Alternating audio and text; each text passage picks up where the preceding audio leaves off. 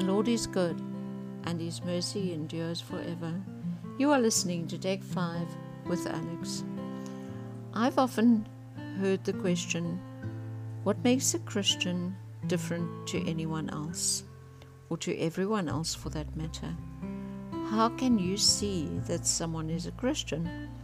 Now, I've often heard people say, I live a good life and I live in such a way that people will know by my life that I am a Christian. And that's wonderful. That's an excellent way to live. But I've got a friend, or I know a man quite well, who is a Hindu. And if he didn't tell me that he adheres to the Hindu faith, I would have thought that he is a very good Christian, because this man is good. He's a really, really good person. He does good things to other people. He's courteous. He's kind. He never says a wrong word. He looks after his family. He is so good to his wife and his children. He does what a good Christian's supposed to do.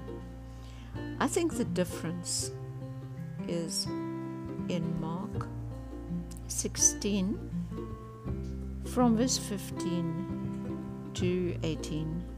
And he said to them, "Go into all the world and proclaim the gospel to the whole creation. Whoever believes and is baptized will be saved, but whoever does not believe will be condemned. And these signs will accompany those who believe. In my name they will cast out demons, they will speak in new tongues, they will pick up serpents with their hands, and if they drink any deadly poison, it will not hurt them. They will lay their hands on the sick, and they will recover." And in verse 15 is the word, it says proclaim. To proclaim something is to speak it. It's to open your mouth and to speak. Speak the name of Jesus. Speak the good news. There's a song that says, "Go tell it on the mountains." We have to go tell it on the mountains. We have to spread the gospel. It's easy to sit at home and complain about people who are criminals, who are doing the wrong thing, people with political power who are abusing it, all kinds of corruption that's taking place. But aren't we guilty? Aren't we guilty of keeping the gospel to ourselves, where we should be going out? And I'm not even talking about doing house-to-house evangelization. I'm talking about speaking to your neighbor about Jesus.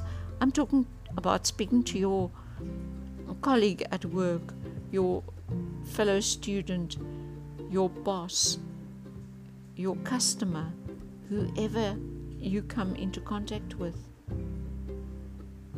Why don't we do it? Why do we always think that people are going to take offense or they won't like us? That I really believe that some people, and maybe most people, are really curious about what Christianity is all about, because they don't see the difference between Christians and non-Christians. If we are going to look like the world and act like the world, we might as well forget about being Christians. I think that this piece in Mark, the Great Commission, we should write it out, put it up on our fridge, put it wherever we see it, and just try. Maybe one person one day, just put your faith into your conversation. You don't have to go out and say, "What will happen to you if you die tonight?" That's fine if you do, but you don't have to. Just put Jesus in your conversation. Put your faith in your conversation. And who knows, maybe your neighbor is a Christian, but he's not talking about Jesus either. Let's make Jesus famous. Have a blessed day.